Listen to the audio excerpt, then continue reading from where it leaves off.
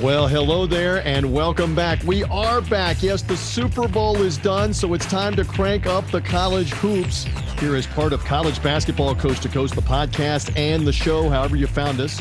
Again, you can subscribe to the podcast via Spreaker, via Apple Podcasts, wherever you get podcasts. Go find us under College Basketball Coast to Coast. If you're finding us on the TuneIn mobile app for free on the TuneIn channel by the name College Basketball Coast to Coast, we will typically be here right now, beginning of the week, may come in a little later in the week. When March gets here, we're here all the time. Great to have you with us. And I'm going to get right into it here without further delay. If you know anything about me, if you followed me, if you keep up with me, I am a Memphis State Tiger through and through. I'm an alum. So it's time to talk some college hoops. And looky here. Look who got a huge win this weekend in Houston over the Houston Cougars.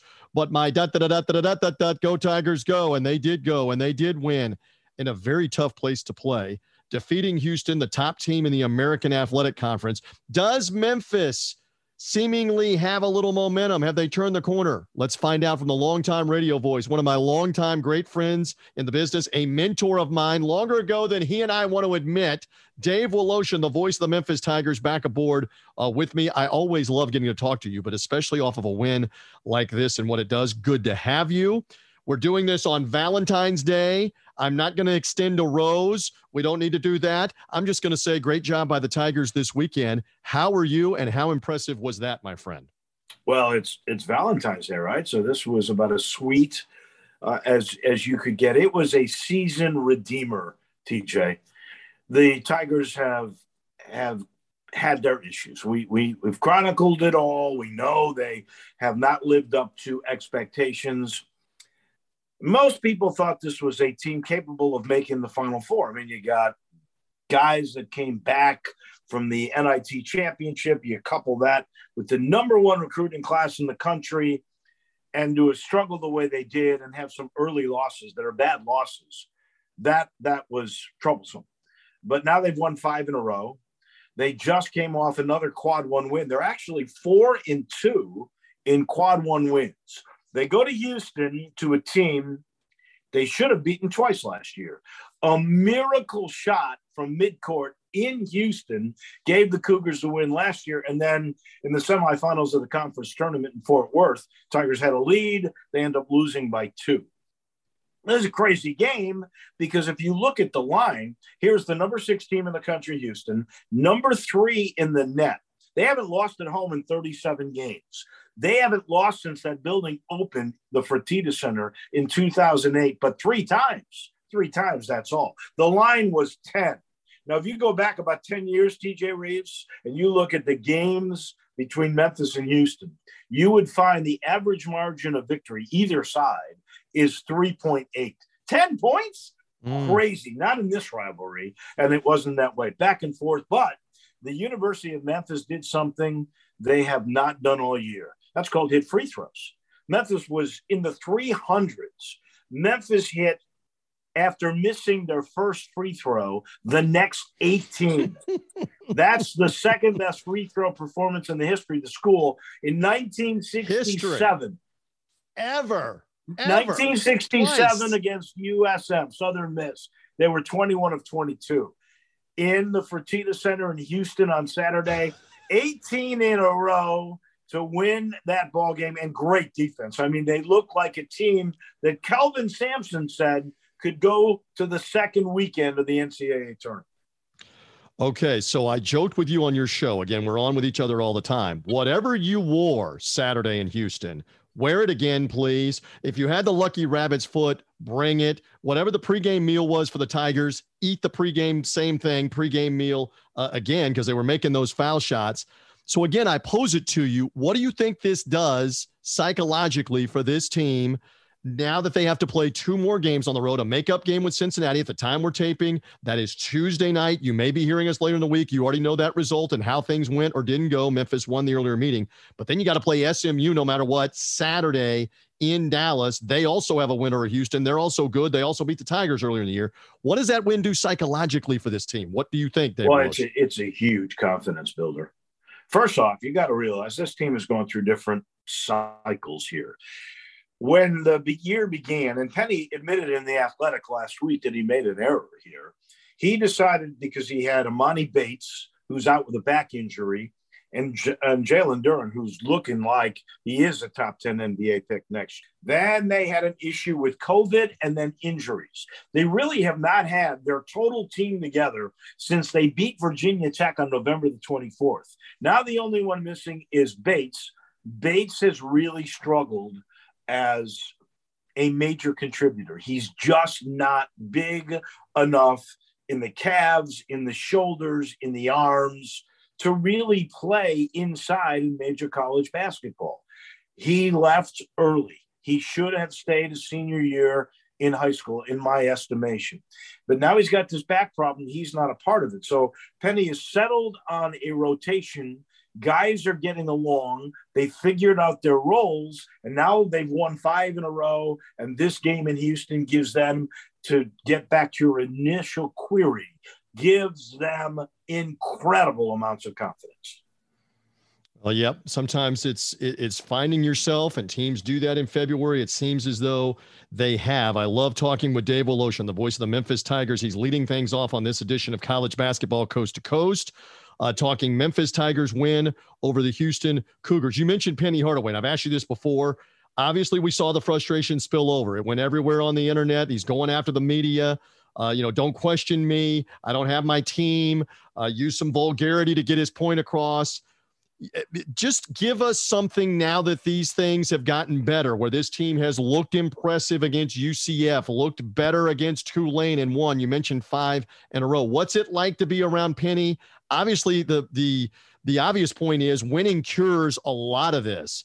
And so the pep in your step is back. But just give us some insight into Hardaway and where he is and what he thinks of his own team, because you interview him more than anybody else does. Pre-game, post-game, radio show, TV show. More on Penny, please, real quick. Well, that outburst that he had and pointing the finger at certain members of the media was very much unlike Penny.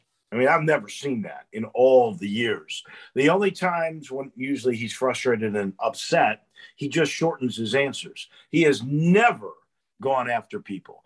And I'll be honest with you, if you look up Penny's net worth, he's estimated value of somewhere between $50 and $100 million. He still gets multi-million dollars every year from Nike and his deal with the University of Memphis. He doesn't need to do this. He could be playing golf. And by the way, he's a low handicap golfer. He does this because, 1, he loves the game. 2, he wants to bring a championship to his city. So I think he was incredibly frustrated. And he felt that he wasn't getting a fair shake because he really didn't have his team.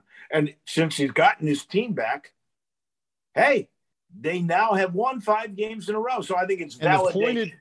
The pointed question was, are you embarrassed by how they had performed against SMU? And the embarrassed word seemed to trigger him. And maybe it has helped galvanize the team that moment. I don't know that he was that forward thinking of, let's use it as a galvanizing thing here. They're all out to get us, circle the wagons. But the are you embarrassed thing seemed to trigger him. And things have now changed since then. I think you're spot on with that, because let's go back to the way it was initially introduced. It was a columnist from Memphis who is a very talented guy, and I think he asked a legitimately fair question to begin with. The Tigers had just lost a tough game, and his initial question was, do you think you can still get it done the way you had hoped? And Penny is starting to get a little upset, but he's holding his temper, and he says, do you mean in Memphis? And then Jeff says, yeah, like that start tonight.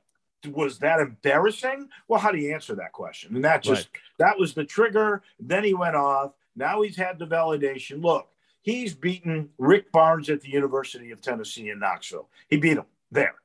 He's beaten Alabama this year. He's beaten a lot of good teams now, including Samson a couple of times. That's a Hall of Fame guy. He's going to win probably by the end of this year his 700th game. Penny can flat out coach. It was sort of an unfair placement of him with an embarrassing way to ask him. And I think he's proven himself. And I think this team is poised to make a run. All right, another moment or two. Dave Woloshin with me, talking a lot about Penny Hardaway, about the Memphis Tigers in the American Conference. Quickly, is this a multi-bid league, Houston and at least one other? Do you believe that right now as Yes. we're in mid-February, whoever that other is, SMU, Memphis, jockeying, and maybe somebody else gets in the mix, but you believe this is a multi-bid league, correct? I do. I mean, I think all you have to do is look at nets to see that. So Houston went from 3 to 5 with that loss. As we speak right now on Tuesday, the Memphis Tigers are 44 in the net. So they went from 58 to 44 on the strength of that win at the Fertitta Center. And the team that they are really chasing, even though their net is slightly ahead, but SMU has a net of 46. That's correct. Correct. Those, I think it's a 2-team league, 2-bid league. And I think it's going to be between Memphis and SMU. So that game next Sunday on national TV in Dallas could go a long way toward making one of the cases, either SMU's or Memphis.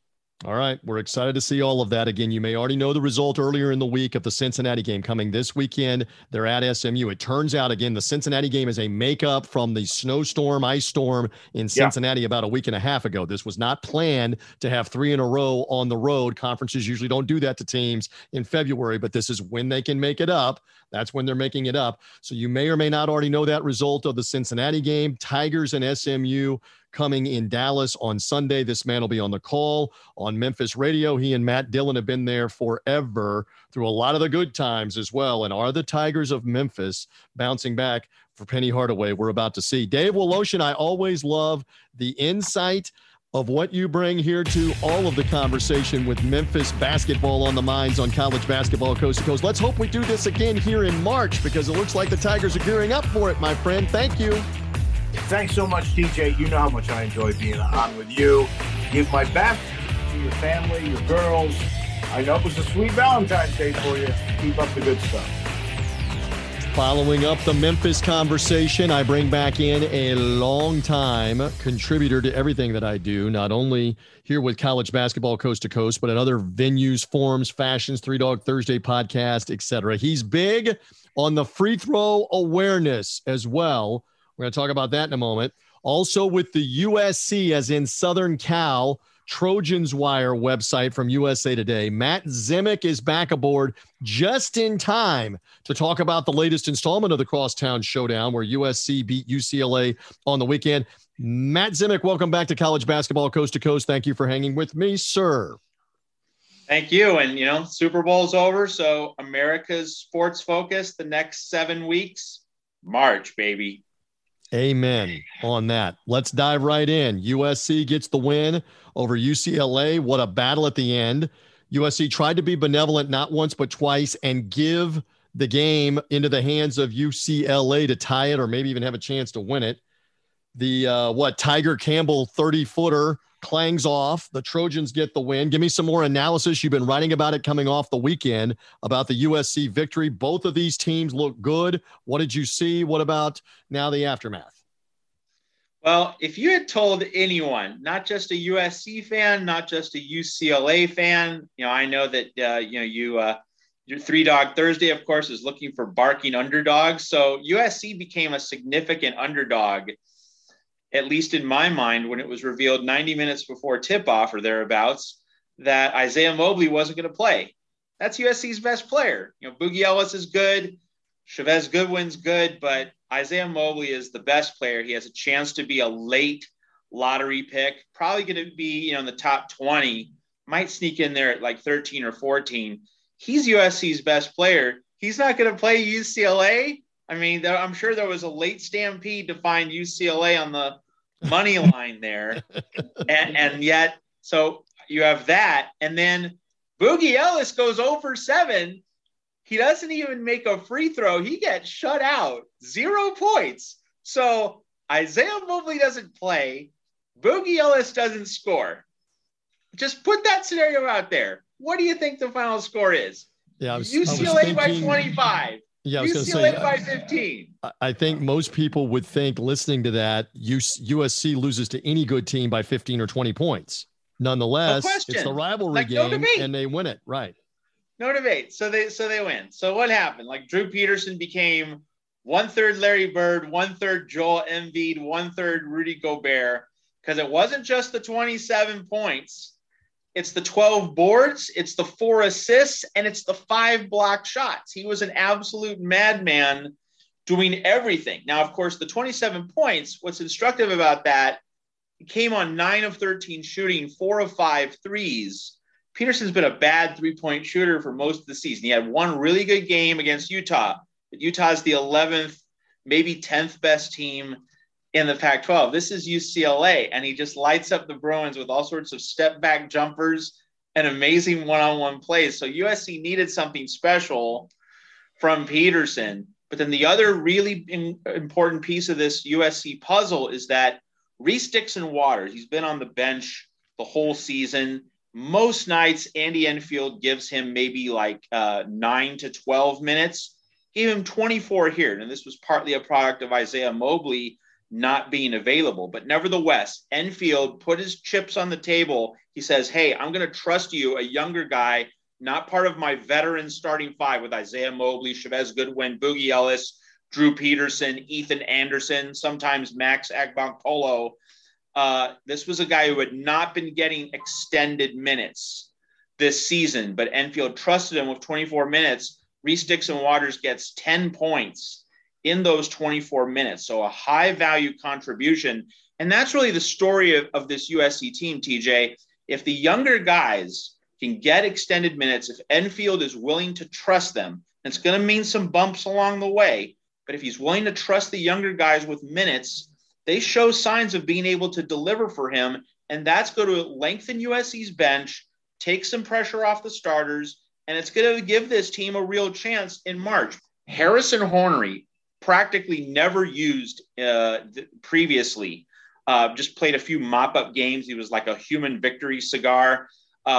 He got 14 minutes, and he got those 14 minutes because USC was down 8 early in the second half, offense going absolutely nowhere. Harrison Hornery, this freshman who had been given, practically no time at all, he hits 3 3-pointers. He saved that game for USC. And that might have been the reason why Enfield gave Reese Dixon-Waters 24 minutes against UCLA. The light bulb might have gone on for Enfield saying, hey, if my regular 7-8-man rotation isn't getting it done, I need to go to options 9 and 10, see what they can do. It really saved USC this past week. That's the voice of Matt Zemek hanging with me here as it is college basketball coast to coast. He's kind of the unofficial West Coast bureau chief, the voice of no West Coast bias here on college basketball coast to coast. And if you've been with us for the last few years, you know that when I get Matt on the program. So USC gets that win over UCLA. By the way, they'll play the 2 Washington schools later this week, depending on when you're hearing us. They play the Huskies Thursday night. They play on Sunday at the Palouse against Washington State. Keep an eye on that. We know this conference is top heavy with Arizona, UCLA, and USC. Is it a 4-bid league right now in your mind as we approach Selection Sunday in 4 weeks? Is it maybe more? What do you think right about now? Yeah, so we're recording this show Monday afternoon. Washington State plays Oregon Monday night in a COVID makeup game. That game pretty much eliminates the loser, especially if it's Washington State. If Oregon loses, Oregon still plays Arizona in the McHale Center in Tucson later this week. So Oregon could hypothetically lose to Washington State, but if it beats Arizona on the road, that would probably still get Oregon on the good side of the bubble. But if you're relying on beating Arizona in Tucson to get into the NCAA tournament, don't like those chances. So Oregon, by losing to Cal and getting blown out, that was an absolute disaster for Oregon. I'd say Oregon's just below the cut line in terms of getting in. So that Arizona game is going to be necessary. Oregon also hosts the Los Angeles schools in late February. I think Oregon needs 2. Oregon really needs the Arizona win, but if it doesn't get the Arizona win, then it's going to have to sweep USC and UCLA at home, and then, of course, not step on a rake anywhere else. to get into the NCAA tournament. So Oregon needs 2 high-end wins, no bad losses, at least a Pac-12 semifinal, get through the quarterfinal round. That's a lot of work to do for a Duck team that has not been impressive at all this season. And for Washington State, again, I'm going to continue to bring this up, that the metrics are all different. They're confusing, and there are obviously anomalies and things that can't be explained. I mean, how at the moment, as we record this again, they're 46 in the net, yet they have, and you know this, Matt, 0 quad 1 wins, 0-3. They're 4-2 in the next quadrant, so that makes them 4-5 in the first 2 quadrants. They have 3 quad 3 losses, and they have a quad 4 loss, and yet they're in the top 50 of the net ranking. I mean, I guess the net just loves margin of victory that much, that they've been winning big in a lot of their games. That makes no sense. For example, I don't want everybody to get lost in the numbers on college basketball coast to coast, but Washington State is 46 in the net. If you go by the traditional RPI, they're 87th on who did you play and who did you beat. That is a 41 spot variation. So I think there will be some analyzing of them, even if they win that Oregon game, which, by the way, that would be their first quadrant 1 win if they win it, if they're able to get it. So let's see what happens there. One more. Arizona looks so good. They swept the 2 California teams at home, which we suspected they would. Do you believe they are Final Four worthy, Matt Zimick of the Trojans Wire website, having seen what they did to USC and others? What about Tommy Lloyd in his first year in that team? Final Four worthy? What do you think? Yes, and just consider that they swept USC and UCLA at home, all right? So that took a lot of work. That took a lot of doing. And then they had to play rival Arizona State on the road on a Monday a week ago, right after sweeping the LA schools. They blow out ASU, and then they come up to the Washington schools. They handled Washington State and Washington no problem on the road. Like, that's how number 1 seed plays.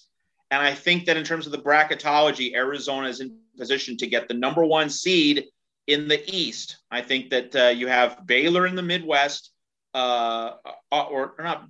Well, you definitely have Auburn in the South. You might have Baylor in the Midwest. You might have Kansas in the Midwest. But then Arizona is in a position to get the 1 in the East, so you don't get the 2 in the West with Gonzaga as the 1. So I think Arizona as the 1 seed in the East, that's where the Wildcats are. If you're a number 1 seed, you're definitely a frontline Final Four contender. Well, and again, they're 2 in the net ranking as we begin play this week. And Arizona slated to play the 2 Oregon teams, Oregon State Thursday, Oregon, as you made mention, on Saturday. That's a big game for Oregon, obviously, with that one looming. And again, just to belabor the whole variation thing, Arizona has 6 quad 1 wins, 6-2, 5-0 in quad 2. That's 11-2. They're 2 in the net, and the RPI says they're 3. Slightly different variation than the Washington State example when we're doing the math.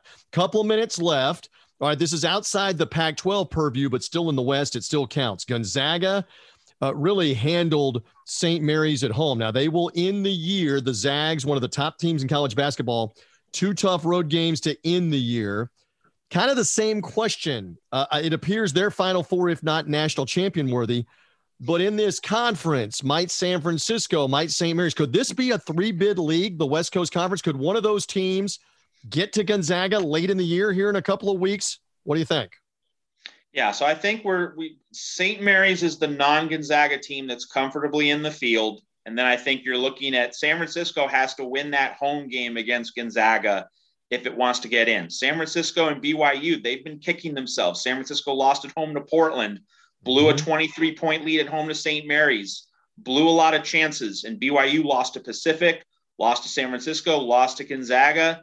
They've both really hurt themselves over the past few weeks. So San Francisco gets Gonzaga at home. Win that game, Dons are in. But if they lose, going to have to win the WCC tournament.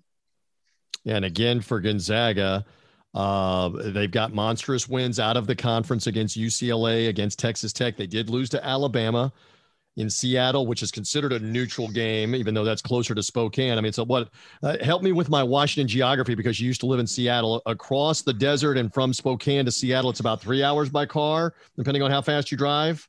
Right? Yeah, 3-4 hours. That's something about like right. That's a whole lot easier than the 5-hour plane ride that Alabama took to Seattle to win that home away from home game, neutral floor game for Gonzaga.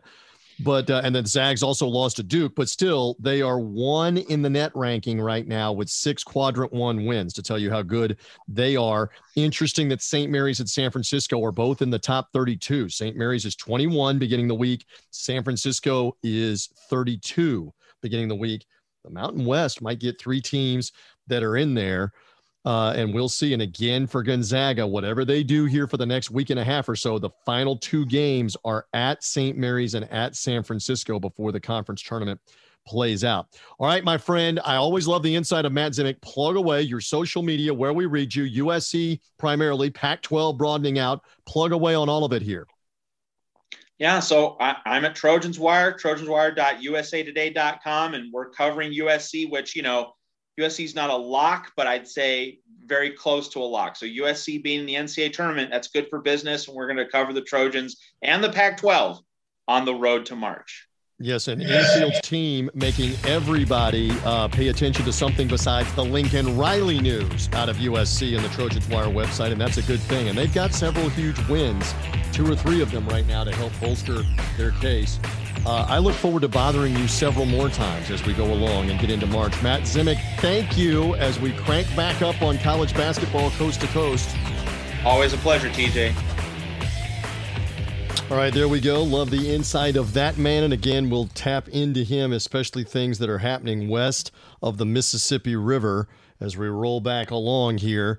Early on in the week on college basketball coast to coast. Another reminder, again, that we're usually out early in the week here until we get March going. May come back later in the week with a new show, whether you're finding us on podcast, through Spreaker, through Apple Podcasts, wherever you get podcasts, or whether you find us on the TuneIn app under college basketball coast to coast. Just search for the channel, college basketball coast to coast. It's free. It's right there. We're going to be here all the way through March, even live games coming as well on college basketball coast to coast on TuneIn. So again, thank you for hopping aboard here, and let's watch all of this sort out. We haven't really talked any power conferences like the Big Ten, which looks so good. Great win for Ohio State over Michigan. Michigan wins that game over Purdue and looks fantastic kind of on the bubble. And then Ohio State comes and takes them out in Ann Arbor this weekend. Purdue has kind of lived up and down. They've won some big games, huge game for them to defeat Illinois. They bounce back, though, and get beat by Michigan. And Michigan beating them decisively. Then they come back on the weekend and escape with a win over Maryland late. But, I mean, Michigan State's always good at the end of this. I know Wisconsin took a loss to Rutgers on the weekend. The Big Ten, though, loaded with all the different teams up at the top, including the Illinois team that I mentioned as well. Keep an eye on them. Big East, liking what we're seeing out of Providence right now. The Friars at 21-2. They haven't lost a Big East game. Villanova up there at the top with some of these better teams right now in the Big East, like Seton Hall or like UConn that got a huge win on Sunday in the Garden against St. John's. Xavier in this conference as well. Marquette in this conference as well. Looks like the Big East probably going to get 5 or 6 teams. ACC looks like Duke up at the top of it. Maybe Virginia, who got the win at Duke. Maybe Miami, who got a win at Duke. But it's primarily right now the Duke Blue Devils and how good they look. The SEC with Auburn, who had been the number 1 team in the country till their loss to Arkansas. Auburn, Kentucky. Arkansas has been playing well, although they lost on the weekend to Alabama. Alabama, yes. Tennessee, yes.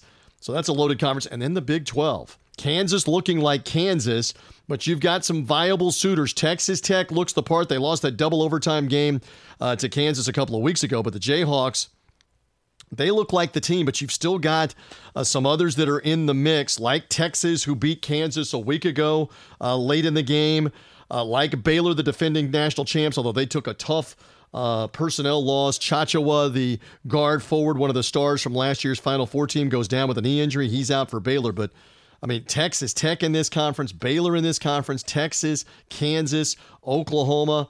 Again, there's a lot to like there about the Big 12 as well. And I'm loving watching the Mountain West a little bit too, with the likes of Boise State and Colorado State, UNLV, San Diego State. Is the Mountain West going to end up with 2 or 3 teams? We will find out with those teams kind of knocking each other off round robin. Colorado State, for example, on Sunday, Super Bowl Sunday, went out and won at Boise State. So we'll keep an eye on those games as well as all the jockeying for position is going on out west and through the Midwest and all the way back east. For now, we are good on this edition. Again, find us on College Basketball Coast to Coast on podcast, on the TuneIn mobile app. For my guy Dave Woloshin, the voice of the Memphis Tigers, Matt Simic from the USC Trojan Wire. I'm merely TJ Reeves. Enjoy the hoops all week and keep it locked in on College Basketball Coast to Coast.